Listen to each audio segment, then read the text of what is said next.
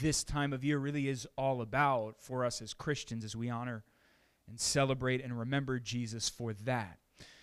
So before we get into the message today, I know a lot of times there can be distractions, there can be worry, there can be confusion, there can be over-eagerness for Lord knows what, especially this time of season. Maybe some last-minute Christmas shopping. Maybe, I don't know if I'm going to have enough money to buy my kids what they want or my spouse what they want, or I'm not looking forward to driving to the store. And if anybody noticed the aggression that's just exponentially increased? And it's like, I don't even want to. I'm trying to drive more calmly, and I'm like, oh, I got to match the aggression because everybody's a bunch of idiots out here. It's like, it's just really that time of year that's frustrating because it shouldn't be that. Yeah, it shouldn't be that. But it is. So, we got to come here and we got to get grounded. We got to get centered in Jesus and just come back. That's why we practice Sabbath, but especially now in this time of season. So let's just take a moment. We've been worshiping. We've been singing praise to God. But let's really get in there a little bit more and just silence whatever's going on in here and say, God, I need you to help me here and in here because this time is all about you and we need you. So let's just take a moment, quiet ourselves, and then I'll pray for us. If you can, take both of your feet, put them firmly on the ground. You can fold your hands together. You can put your hands in a humble, submissive place. Let's just take a moment.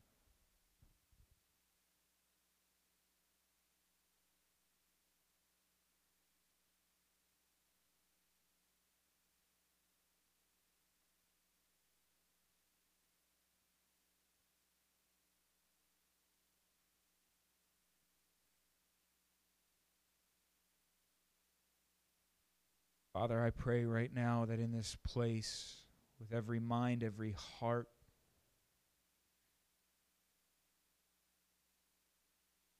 we would be able to hear your voice speak to us through your word.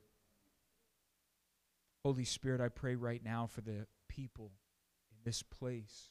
God, whatever they've walked through the doors bearing, Jesus, I pray right now they would lay it at your feet. God, we need you. We need to hear you. We need to listen to you. So Jesus, all that we're carrying, I pray that we would just let it go. We would drop it right now before you.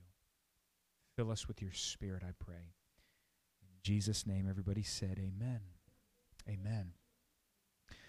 So the title of my message for you today is this: Is anyone worthy? Is anyone worthy? I decided as I was preparing this message to go online and look up a little bit about self-worth, because I was curious. Just what is not the G-man? What does Big G Google say about worth? I was just curious. That's all. And so a bunch of just kind of articles and blog posts came up of just people's opinions on it and some self-helps and all that. And, I wrote down the very first article. Maybe if you type in I don't remember what I typed in exactly. You might see this, but somebody wrote 15 reminders that you are worthy. Now I'm going to read these, and I'm not going to berate them. I'm not going to overly praise them. I want you to hear the perspective of an individual that's just trying to, best case scenario, help some people that are struggling with feeling worthy. So let me read those for you. 15 reminders that you are worthy. Number one, you are, and I would encourage you right here, right now, don't amen or don't go, just be quiet for the next 15 moments, okay? And then afterwards you can amen or whatever you want to. So here are these 15 reminders. You are worthy of love and respect. There are so many reasons why you are loved. Be proud of yourself for what you have overcome. You wouldn't be this hard on anyone else, would you? Nobody is quite like you. Look at all you have accomplished. Everything works itself out eventually. Mistakes are just learning opportunities. You're capable of more than you know. Productivity is not a measure of your self-worth. The universe loves you and works in your favor. Life is full of peaks and valleys. You are beautiful. The world would be a different place without you. There is no set path in life, so just enjoy the journey. Okay, so there's the 15. Personally, a lot of them I thought were good, and I like them, and from a Christian perspective, I would say yes. Some of them I didn't quite like. Some of them I had fun with in my own head. The world would be a different place without you. Yeah, it would. It would be great. Not really. Nobody's quite like you. I can imagine that with a little jab, too, if you said it with a certain voice inflection. Like, man, nobody's quite like you. Glad you're not coming to the party. You know, there's different ways we can take these things. But I just, again, I read it because I just wanted us to see a perspective, just a random, quick, easy perspective that you can get if you pulled out your phone and just, maybe you're struggling with worth and saying, I just don't feel worthy. I don't feel good enough. I feel down. I'm depressed. I'm stressed. So I need some help. And we go online and we type in and we read an article, and maybe these become a mantra for us. Maybe it's,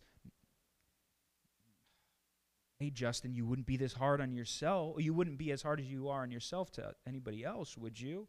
Man, you're loved. You are worthy. You're worthy. You're worthy of love and respect. Man, you're beautiful. I don't know. The universe loves you. That's the one I really agree with if it said God and all that. But, you know, I like this one. Productivity is not a measure of your self-worth. I think that's great. I I agree with that one. But there's really a pitfall with all of these. You can say all of these things till you're blue in the face, but all of these really come back to you as an individual and you as a being. And maybe sometimes these will help you. You know, maybe sometimes you do need to hear you're beautiful.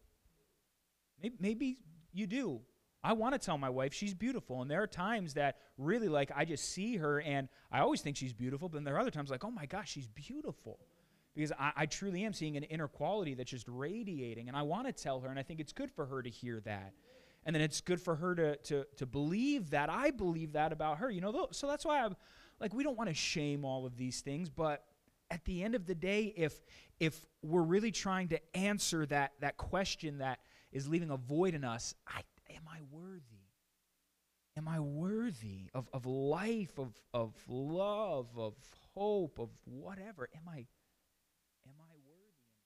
And if we try to answer that question and fill that void with a statement of personal being, of me-centricness, I'll just make a statement from what I believe. It will fail. It will fail. It will run out. It will eventually fall short.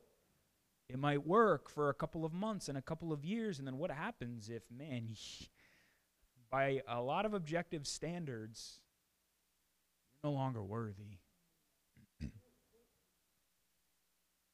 So where do we find our worth, and where does our hope come from? Is anybody in this room truly worthy? Well, let's go to the Bible, and let me remind you of the word worth. I talked about it over a month ago when we were in more of the beginning of our series through the book of the Thessalonians. And we talked about worth, and I love the word in Greek, and you all might remember it. It's axios. I don't know if that goes with Gladiator, like I said, or if that kind of sounds like Harry Potter or something, or like, I don't know. But it's not that. It's Greek. Axios. And it means of like value, similar, suitable, or literally translated in the NIV many times, worthy. Axios. Worthy. And I don't know if you would recall, but I threw a picture up on the screen that was of an old-fashioned weight scale that vendors in the market would use to say people wanted some dates or figs or whatever they were buying, and they wanted this amount. They would put it in a bag, and they'd put it on the scale, and the scale would then lean in the worth of the weight on one side, and then you would have to put the amount of money that you owed until the scale balanced. And now it's worthy. Your payment is worthy of the goods. Axios. You're worthy. And this is used throughout Scripture. In Thessalonians, we looked at it. In Ephesians, we looked at it. It's in Corinthians. It's all over the place about our worth, where it comes from, how it comes, and God's worth, and what that implies in this whole scheme of things. So the question then with the mindset and the picture, hopefully, of the axios and the scale of trying to measure up and be equal to and have worth, I want to ask the question, so how do I measure up? How am I found to be worthy, balanced, equal to? Axios. How do I measure up? How am I worthy? Revelation chapter 5. I'm going to read 10 verses, and then we're going to go back to them and parse them. Starting in the first verse, the Apostle John writes this in old age, exiled on a lonely island. He has a vision from the Lord, and he sees Jesus radiating in this glorious form. It's almost fantastical form. It's a being, but it's not an ordinary, it's not a human being. It's just this unbelievable revelation of God in kind of a man form. God says, write down all the words that you're about to hear come from my mouth. Write them down and don't deviate from one word. So, jumping to chapter 5, here are the words. Then I saw in the right hand of him who sat on the throne a scroll with writing on both sides and sealed with 7 seals. And I saw a mighty angel proclaiming in a loud voice, who is worthy to break the seals and open the scroll?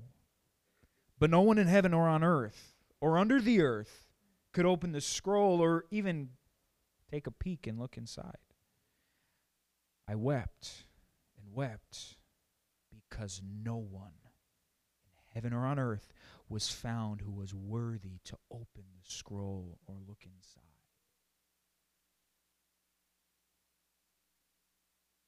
Then one of the elders said to me, do not weep. See, the Lion of the tribe of Judah, the Root of David, has triumphed. He is able to open the scroll and its 7 seals.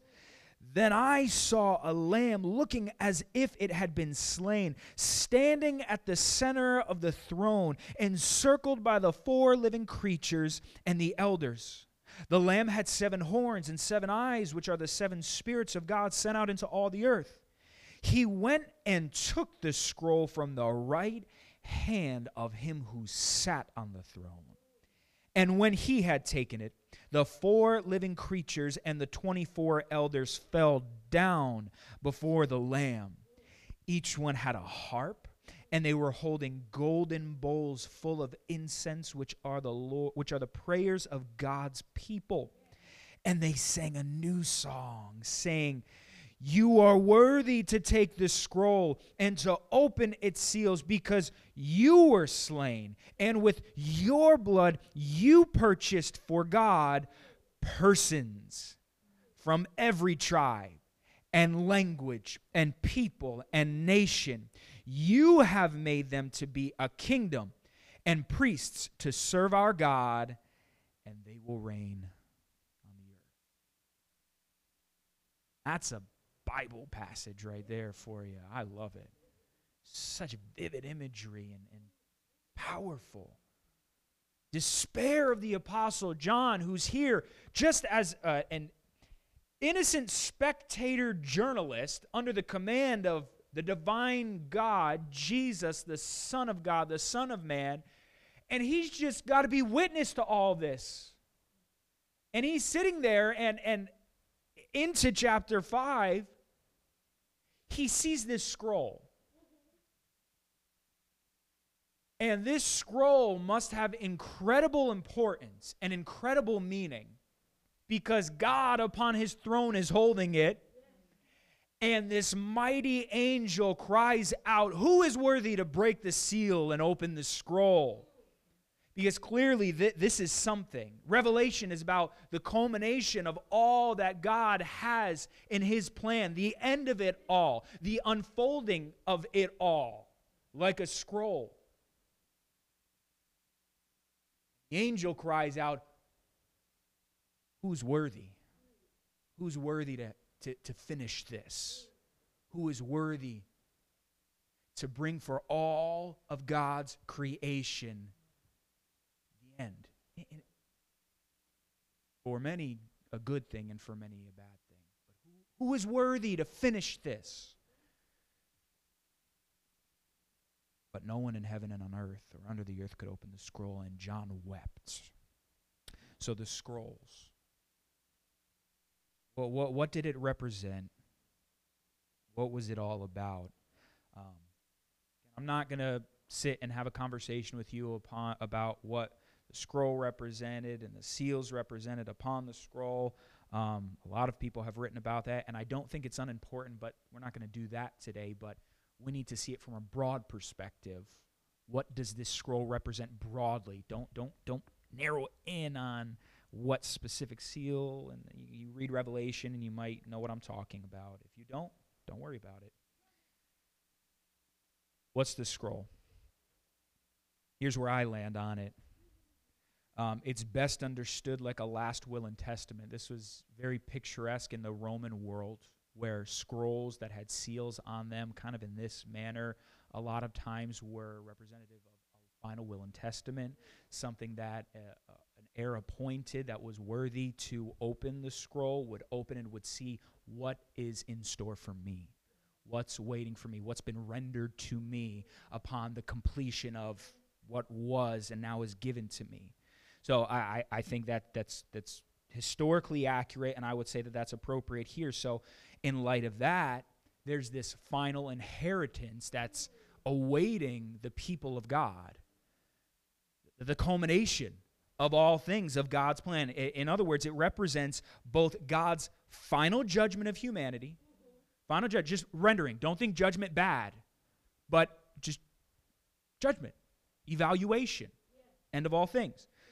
It represents his final judgment of humanity as well as his plan for final fulfillment of redemption, because we know Jesus has established his kingdom, but it's not fully realized yet. We're waiting for his imminent return and his millennial reign and our rapture and all of that. So it's now, but not fully yet. That's what we're waiting for. And this scroll represents, hey, all that is yet to be finished, that God has ordained. I want to know. I want to walk and experience that. The scroll needs to be opened.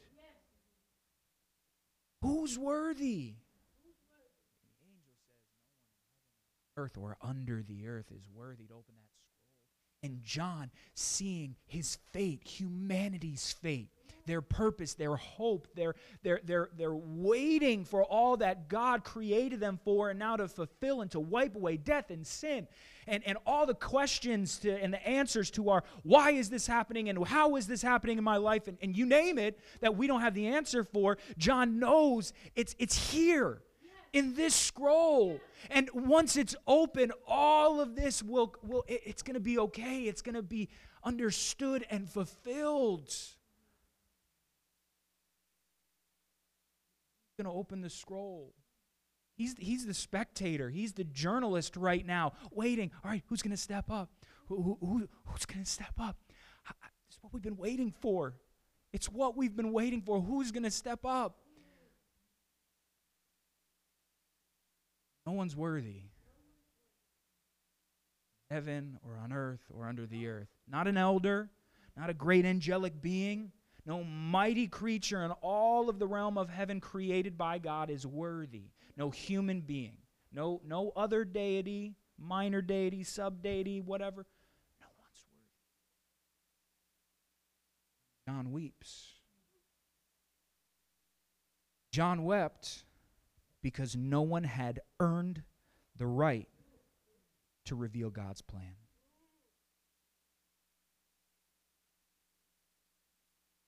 I really see this as true despair. Like if I had an image of what despair was, I see it right here. Because the hope of John's life, of humanity's life, of the cosmos, the creation and its purpose and its fulfillment, all is right here.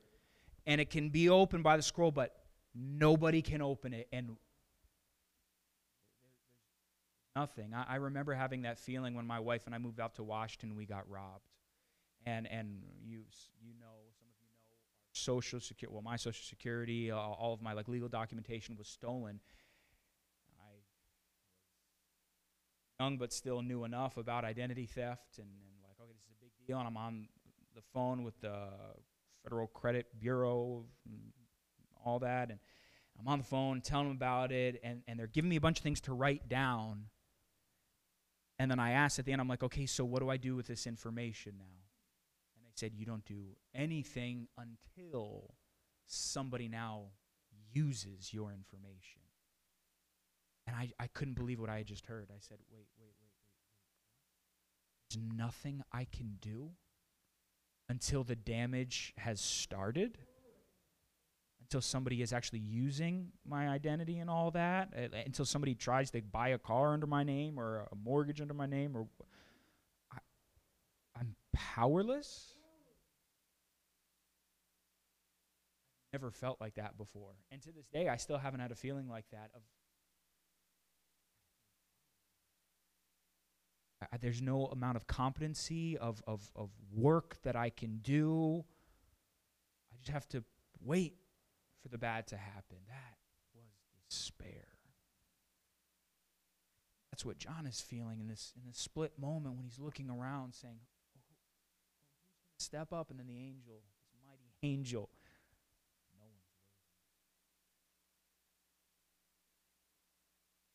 John weeps because no one had earned the right to reveal God's plan.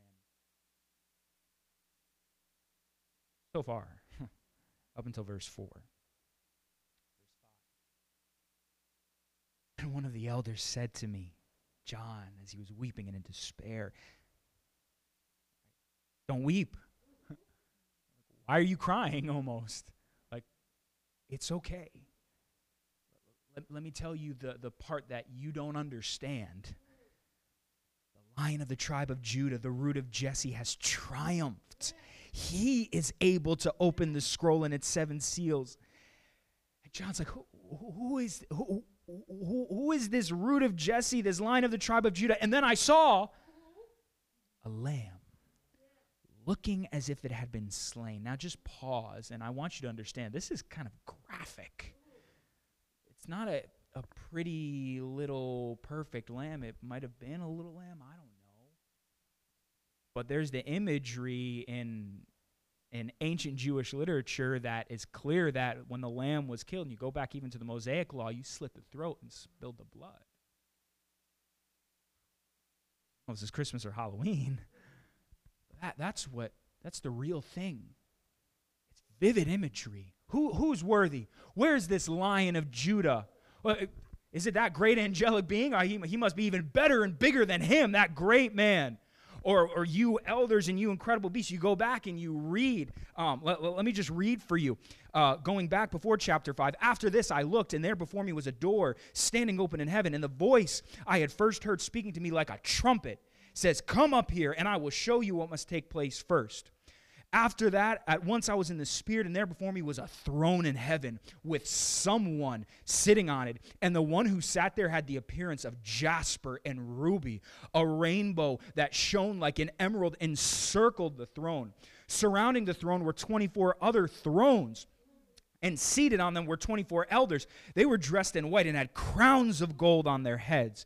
From the throne came flashes of lightning, rumblings and peals of thunder. In front of the throne, 7 lamps were blazing. These are the 7 spirits of God. Also in front of the throne was something that looked like a sea of glass, clear as crystal. In the center, around the throne, were 4 living creatures, and they were covered with eyes in front and in back. Like the first living creature was like a lion. Second was like an ox, powerful beings. The third had a face like a man. The fourth was like a flying eagle. Each of the 4 living creatures had 6 wings and was covered with eyes all around, even under its wings. Day and night they never stopped saying, "Holy, holy, holy is the Lord God Almighty, who was and is to come." You have this incredible display of the throne room of God with these unbelievable beings that seem overwhelming and mighty and powerful and scary even, because you don't understand what you're looking at. And John is looking around at this room in despair because all of these unbelievable, unimaginable beings that he is seeing right now, none are worthy. And then one of these great elders says, "Don't weep, there is one, the Lion of the tribe of Judah, of the root of Jesse, the Lamb." The Lamb, looking as if it had been slain, standing at the center of the throne, encircled by the 4 living creatures and elders. Now it does say that the Lamb had 7 horns and 7 eyes, which are the 7 spirits God sent into all the world. That does represent something powerful. Many scholars believe the 7 horns represent power, so 7, completion, power, omnipotence, all power. The eyes, the 7 eyes, completion of eyes, and then the 7 spirits who go out into the world and report everything that happens, probably the omniscience of God, his all-knowingness. There's nothing he doesn't see. Nothing in all creation is hidden from God's sight. That's what we see there. So there is definitely an unbelievable power, but you need to see there's a lamb who had been slain. Very humbling of all these great creatures. Now, kind of have that image of what we're seeing here. Look at the descriptive characteristics of the Lamb. Described as the Lion of Judah. Last week we talked about this a little bit in its significance, not as the Lion of Judah necessarily, but Jesus, according to his genealogy in Matthew and Luke, is of the line of Judah. Going back to Abraham, and there are many others in there, but Judah, and that was necessary and important according to the prophetic word. Needed to be of the family of David, of the seed of Abraham, and of the line of Judah. And we also made mention last week, I shared with you about how Jesus is the only Jew to this day whose genealogical records can be proven because of this manuscript that we have of the Bible, showing his genealogical record. After the sack of Jerusalem and the burning of the temple by Rome around 70 A.D., all of those family lineage scrolls and genealogies and that were taken in censuses, burned, gone. But because of the gospel writers and all the copies that were made and being dispersed, it's preserved. But it's only Jesus. And we have that right here. Once again, he's of the tribe of Judah, the Lion of Judah. There's a messianic prophecy that is back in Genesis about this very being, Jesus, being described like the lioness cub coming forth and bringing and establishing that he is king and that he is the ruler. He's of the lion. He is the Lion of Judah. One. Number 2, he's the root of David. This one's interesting because while we know the Messiah had to come from the family of David, that's not what this is saying. This is saying the opposite. It's saying that it's from the Messiah that the family of David came, the root. So in Matthew chapter 22, Jesus actually talks about this. The Pharisees are arguing with him, and they're not liking him and his ministry, and Jesus has an interaction with them, and he says in the 41st verse, while the Pharisees were gathered together, Jesus asked them, "What do you think about the Messiah? Whose son is he?" the son of David. Correct. That's the right answer according to the Mosaic law and the prophetic words about the Messiah is going to come from the house, the family of David, which Jesus did. The son of David, they replied. He said to them, well, how is it then that David, speaking by the Spirit, calls him Lord? For he says, the Lord said to my Lord, sit at my right hand until I put your enemies under your feet. If then David calls him Lord, how can he be his son? Stop. So Jesus is making a big, just like logical implication right here. Like, but the Lord said to him before David even prophesied this and unknowingly prophesied it, that there is going to be a Messiah that is his Lord who he comes from. And he's clearly talking about God, and we believe that God is the Messiah come. So while the Messiah comes from David, the Messiah is also before David. Verse 46. No one could say a word in reply, and from that day on, no one dared to ask him any more questions. I want to be like Jesus.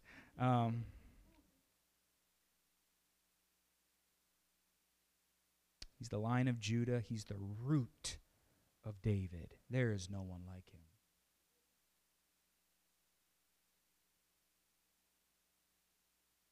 Goes on.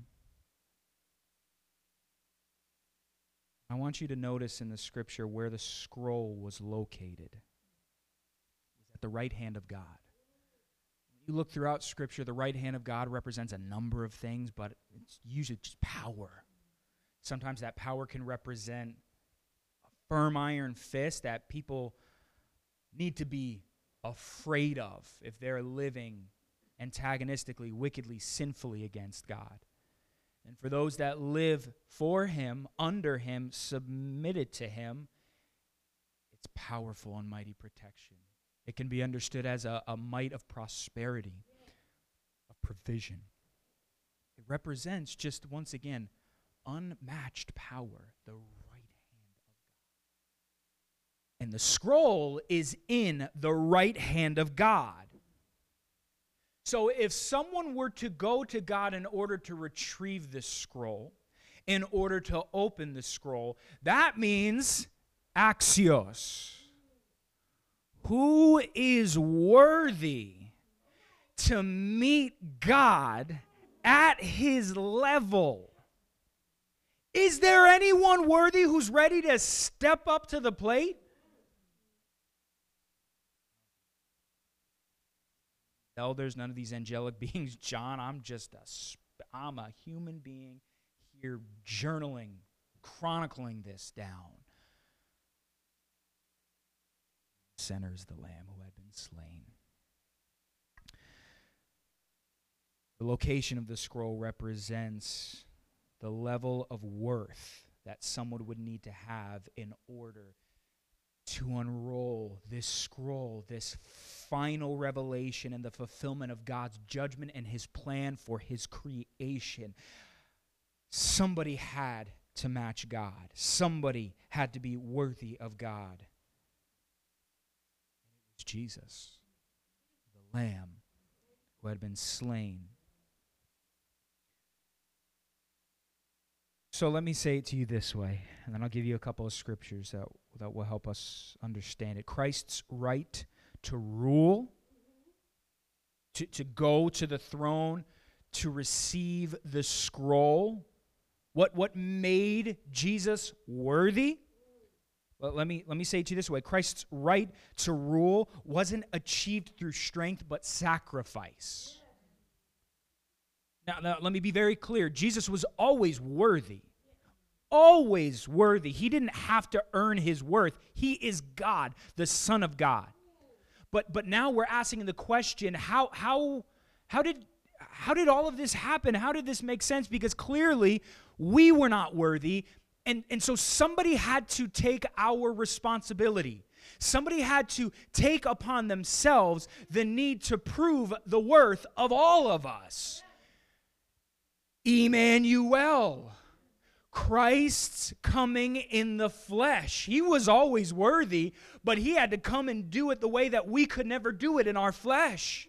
So now what proves that he is worthy? Did he come as a man in pomp and style, in incredible majesty, having unbelievable wealth and power and political influence? Did he give everybody what they wanted? Did he line their pockets with millions of dollars? Did he heal every single person on the earth? Did he promise every single person that, hey, don't worry, you're never going to experience suffering in your body anymore? Did he do any of that? Did he do anything that would prove to people that, hey, you don't ever have to worry about the life that you're living right here and right now because I'm going to take care of all of it for you right here and right now? Did he do that? No. He was born to a poor couple in a ghetto town in a barn and lived a humble life as a carpenter. But the most defining characteristic about Jesus that we need to understand is that he lived a perfect, sinless life. And he took that perfection, and it was the worthy sacrifice given on our behalf, nailed to a cross. Jesus' worth was proven by his sacrifice, not his power. Is he all powerful? Yes, he is. John just recorded it right here, the 7 horns, the 7 eyes. He walked up and he took Jesus, who was always at the right hand of the Father, seated by his throne, equal, always equal, came in the flesh and now comes up to finish for humanity. Saying, I got this. I'm worthy. Always have been, and I've proven it. Hebrews chapter 2, starting in the 14th verse, says this: since the children have flesh and blood, he too shared in their humanity, incarnation, so that by his death he might break the power of him who holds the power of death, that is the devil, and free those who all their lives were held in slavery by their fear of death.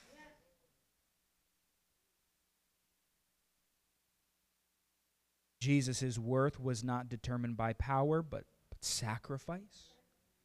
Christ's sacrifice upon the cross, listen to me, didn't qualify him as perfect.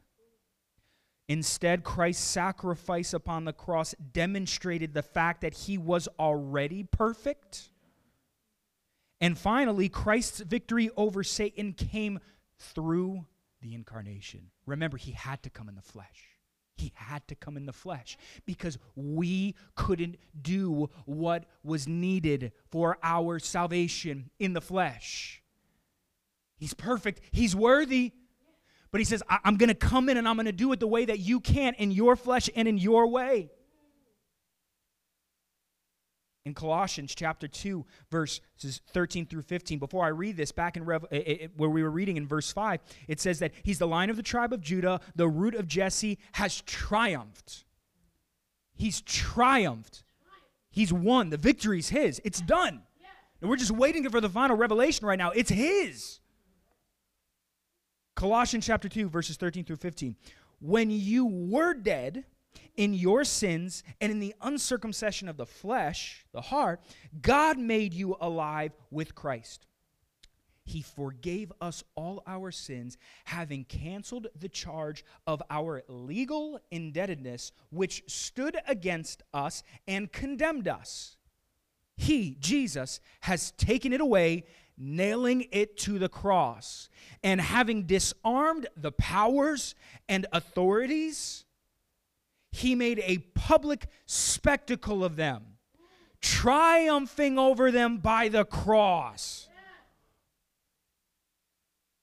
It's said that Jesus, as well as the apostles in the New Testament by Paul's writing, were made a public spectacle. Jesus was made a public spectacle, and the apostles were made regularly public spectacles because of their persecution. But Paul was speaking tongue-in-cheek. He was being sarcastic. He was saying, by the world's standards, They're a spectacle. The world is saying, oh, look at that good-for-nothing, worthless, weak Messiah and his followers. Paul's like, yeah, we're a spectacle to them.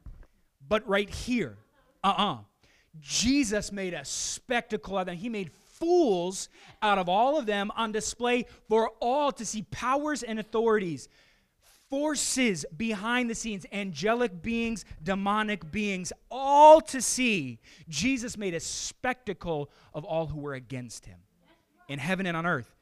And how did he do it? How did he do it? I'll read it for you one more time. And having disarmed the powers and authorities, he made a public spectacle of them, triumphing over them by the cross. The power of God liberating humanity came through the culmination of his incarnation. He came in the flesh, lived a perfect, sinless life. And then he said, it is finished, nailed to a cross.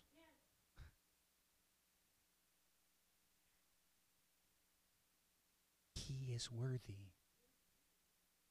Worthy? Am I worthy?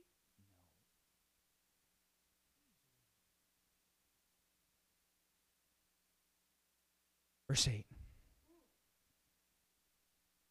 And when he had taken it, the scroll, the 4 living creatures and the 24 elders fell down before the Lamb. Each one had a harp, and they were holding golden bowls full of incense, which are the prayers of God's people, us. And they sang a new song, saying, you are worthy, Lamb of God, Lion of Judah, Root of David.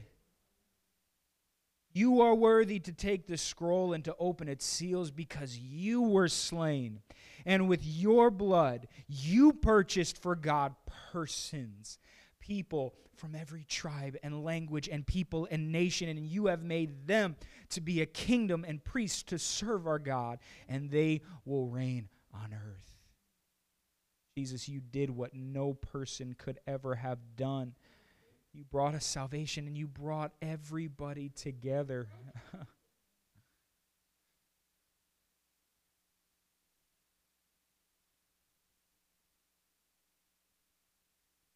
And ever not say it, especially in the climate politically and socially that we're living in right now. If you want to have peace on earth and goodwill towards all men, okay, if you want to march, if you want to protest, if you want to be an advocate, wonderful, as long as you're doing it in a godly manner. But ultimately, it's not the answer. Jesus is. The greatest protest that we could ever make to humanity is coming to this building right here and not saying, oh, are there enough white people or black people or Presbyterians or Lutherans or Hispanics or Asians? Because if there's not enough of people that look like me or talk like me or act like me or have the background that I do, then that place isn't for me.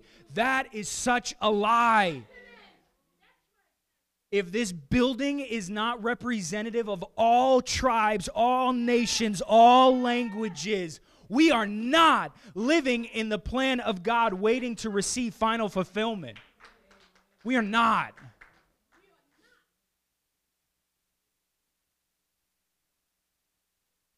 That's why I love this church, because I get to look out and see the diversity here. Again, of skin color, of race, of age, of upbringing. You are all so unique.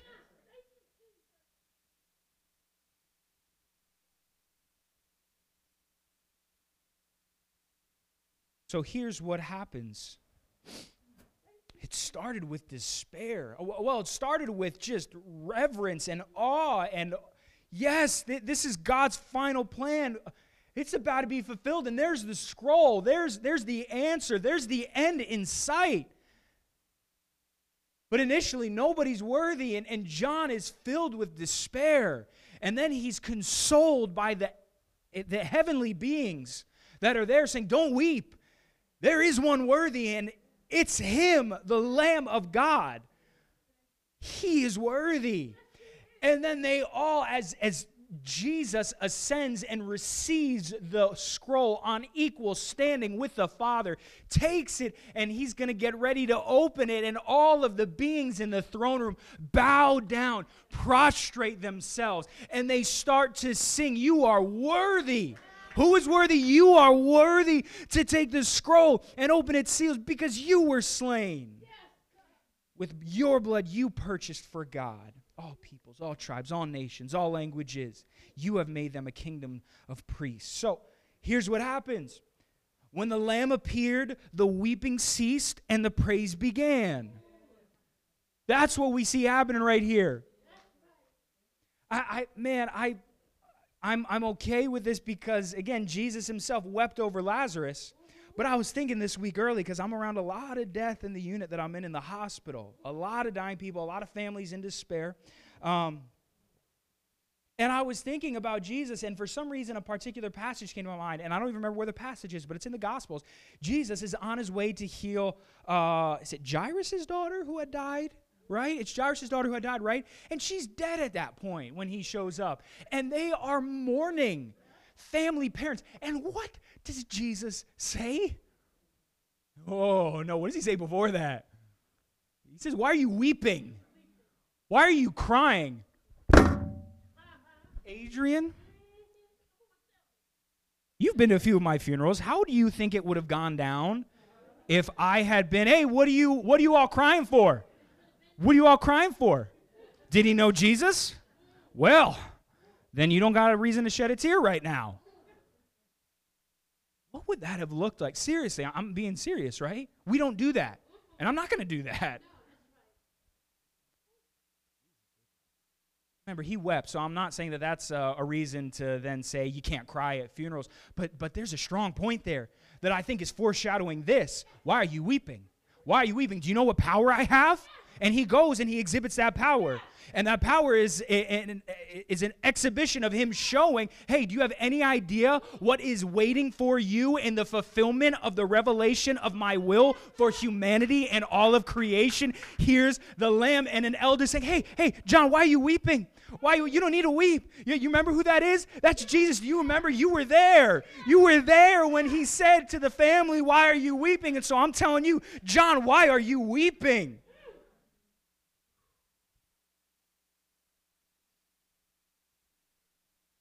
And the weeping ceases and the praise begins. Huh. You're worthy, God. I just think it's worth always mentioning. I've talked about this plenty of times before, but a part of that praise was prayer of us. This is the Lord's people. And that's specific. It's a specific identification. This isn't just broadly speaking of angelic beings and all created beings. It's saying the Lord's people, us. This is us right here, a part of the praise of the throne room of God to Jesus himself. In the Old Testament, in Exodus chapter 30, God is giving the plans of the tabernacle and all of the fabrications of it, and he gets to the altar of incense that was to constantly be burning incense up to God. It was made of acacia wood and overlaid with gold, and Aaron, the high priest, the only one who was worthy of being able to go and make that appropriate sacrifice of fragrant I'm talking about, not the one sin sacrifice once a year, but that perpetual fragrant offering before God, would go in and would offer it. That's the imagery that is described in Hebrews as the rest of the tabernacle as a foreshadowing, a blueprint. It's just a representation of what is really the case in heaven in eternity. And right here, what is really the fragrant offering to God in heaven upon the throne and to Jesus himself? Your prayers. So if you need a reminder every once in a while, why should I pray? Right there, Revelation chapter 5. Pray more. These verses ultimately represent why Christ had the right to rule. Verse 10, you have made them a kingdom, to be a kingdom of priests and to serve our God, and they will reign on earth.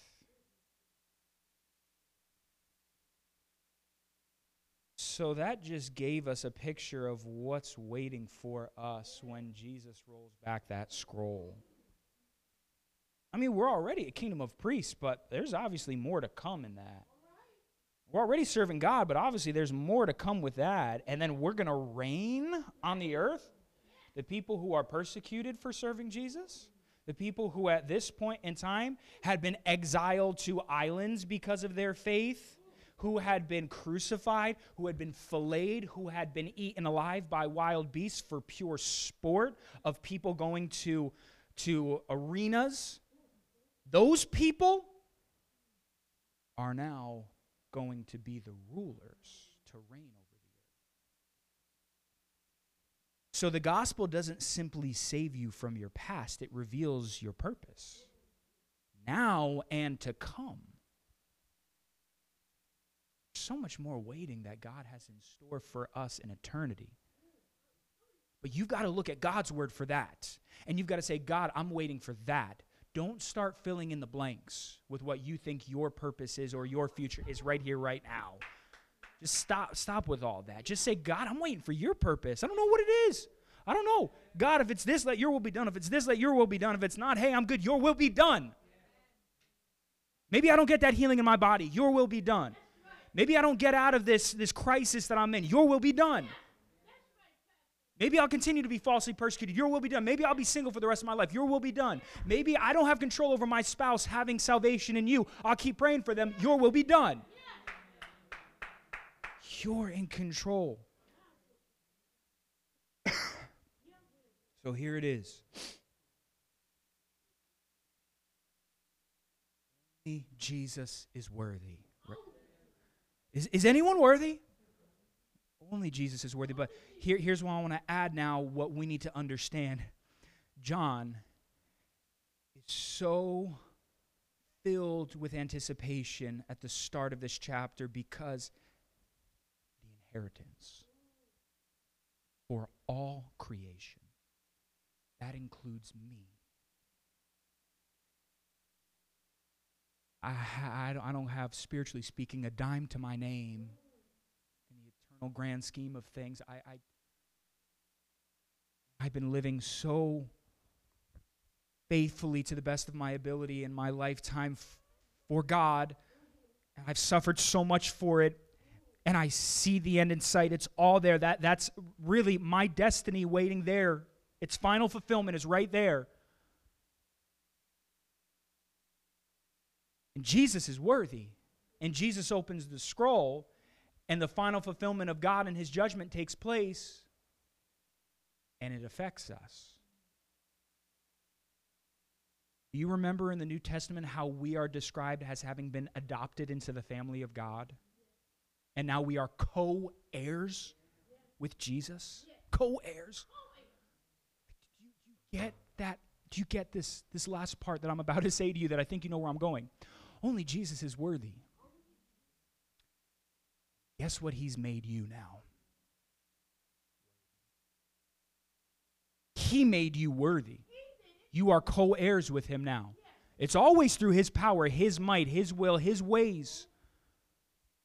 He is worthy, and that gives you worth. So, am I worthy? Because of Jesus? Yes, I am. Apart from Jesus, can't ever be. So when you are feeling down, this is not supposed to be a how-to message, but if you are feeling down and feeling worthless and in despair and all hope is gone, I would encourage you, don't let the first thing you do be going to Google and typing in, hey, how can I be worthy? Don't let that be your first step. You don't need to take a college class on how to discover emotional well-being.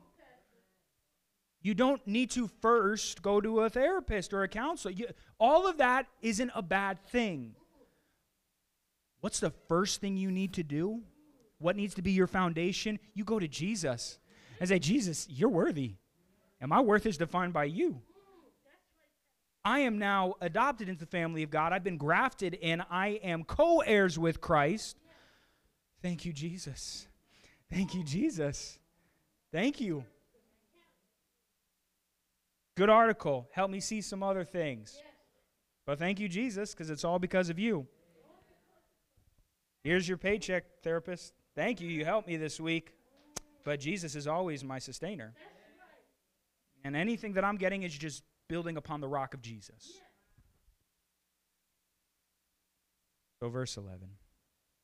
I want to invite you to stand, and Pastor Chase, you can come up.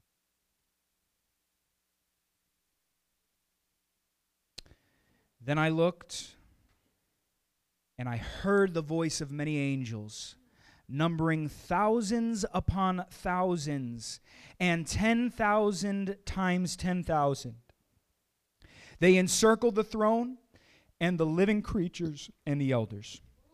In a loud voice they were saying, "Worthy is the Lamb who was slain to receive power and wealth and wisdom and strength and honor and glory and praise." Then I heard every creature in heaven and on earth and under the earth and on the sea and all that is in them. You see the imagery right there. Not one voice, not one creature in all creation, not one syllable in the creatures of creation was left unuttered. And this is what they said: "To him who sits on the throne and to the Lamb be praise and honor and glory and power forever and ever." The four living creatures said, "Amen." And the elders fell down and worshiped. So it is beyond necessary and appropriate that to close our time after going through a scripture like this, we got to praise God. We've got to praise God here in this place right now. There's a song that we haven't sung in some time. I've probably only sung it here maybe once or twice, but it's a song called "Is He Worthy?" And it has everything to do with what we've been talking about today. So I just want to invite you right here, right now, where you're at, just bow your heads, close your eyes for a moment. Let's just start entering into this moment and this atmosphere of praise and worship to God, because only He is worthy. Jesus, you are worthy. Worthy to receive glory, honor, and praise.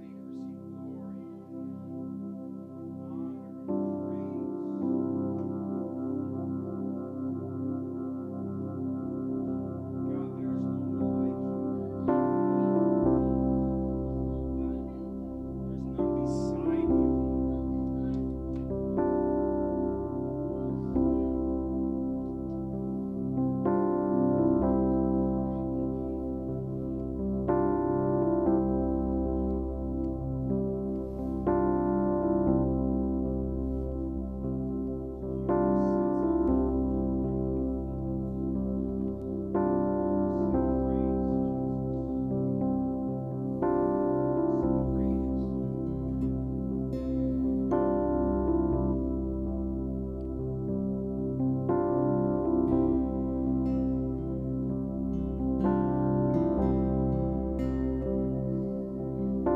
Do you feel the world is broken?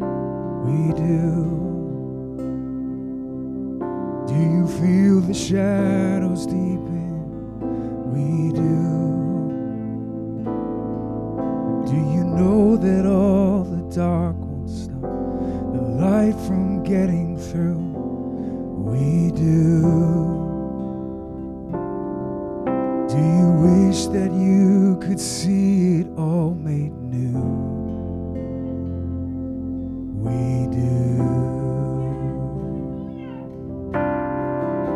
Sing, is all creation groaning? Is all creation groaning? It is. Is a new creation coming? It is. Is the glory of the Lord to be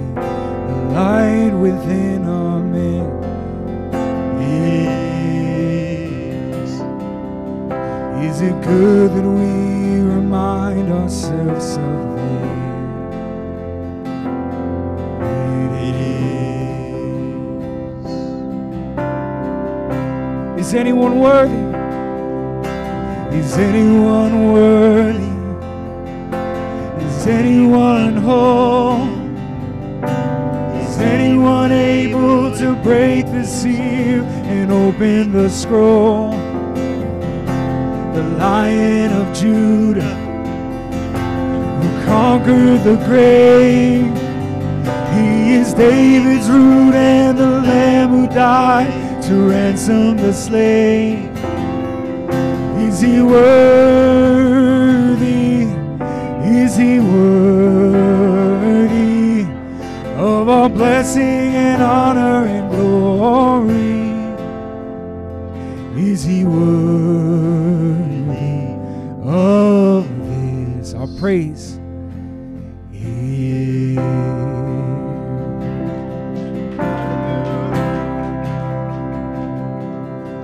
Does the Father truly love us? He does. Does the Spirit move among us? He does. And does Jesus, our Messiah, hold forever those He loves? He does. Does our God intend to dwell again with us? He does. Come on, let's sing. Is anyone worthy but Jesus? Is anyone worthy? Is anyone whole? Is anyone able to break the seal and open the scroll? The Lion of Judah, who conquered the grave. He is David's root and the Lamb who died to ransom the slave. From every people and tribe, every nation and tongue, He has made us a kingdom, a priest to God, to reign with the Son. Is He worthy? Is He worthy of all blessing and honor and glory? Is He worthy? Is He worthy? Is He worthy of it?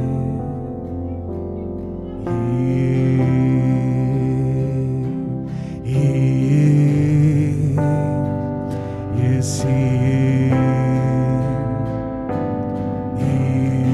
is. Come on, sing that out. He is. He is. He is. He is.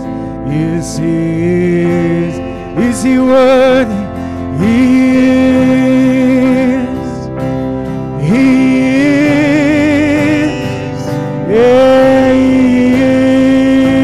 is. He is. Is He worthy? He is. He is. He is. He is. Let's sing. Is anyone worthy? Is anyone worthy? Is anyone whole? Is anyone able to break the seal and open the scroll? The Lion of Judah, who conquered the grave.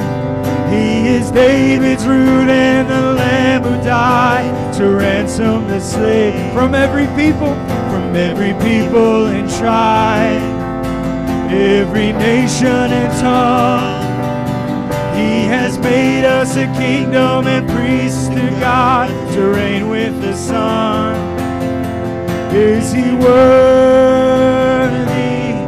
Is He worthy of all blessing and honor and glory? Is He worthy? Is He worthy? Is He worthy of this?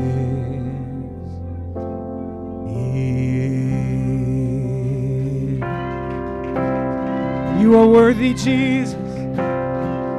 You are worthy, Jesus. You are worthy, Jesus. Oh, hallelujah, Jesus. Hallelujah to the Lamb of God who is slain. The Lamb of God who is slain. We sing, you are worthy. You are worthy. You are worthy, God.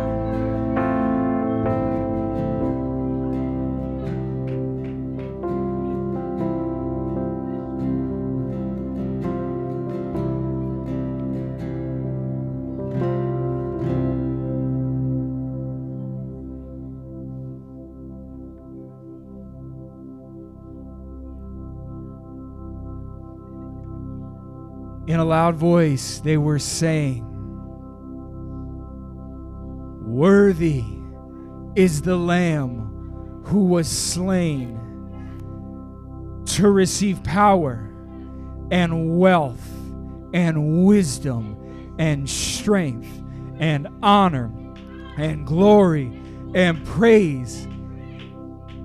And then I heard every creature in heaven and on earth and under the earth and on the sea, and all, with all that is in them, saying, are you ready? Let's have this up on the screen. Repeat after me. To Him who sits on the throne and to the Lamb be praise and honor and glory and power forever and ever.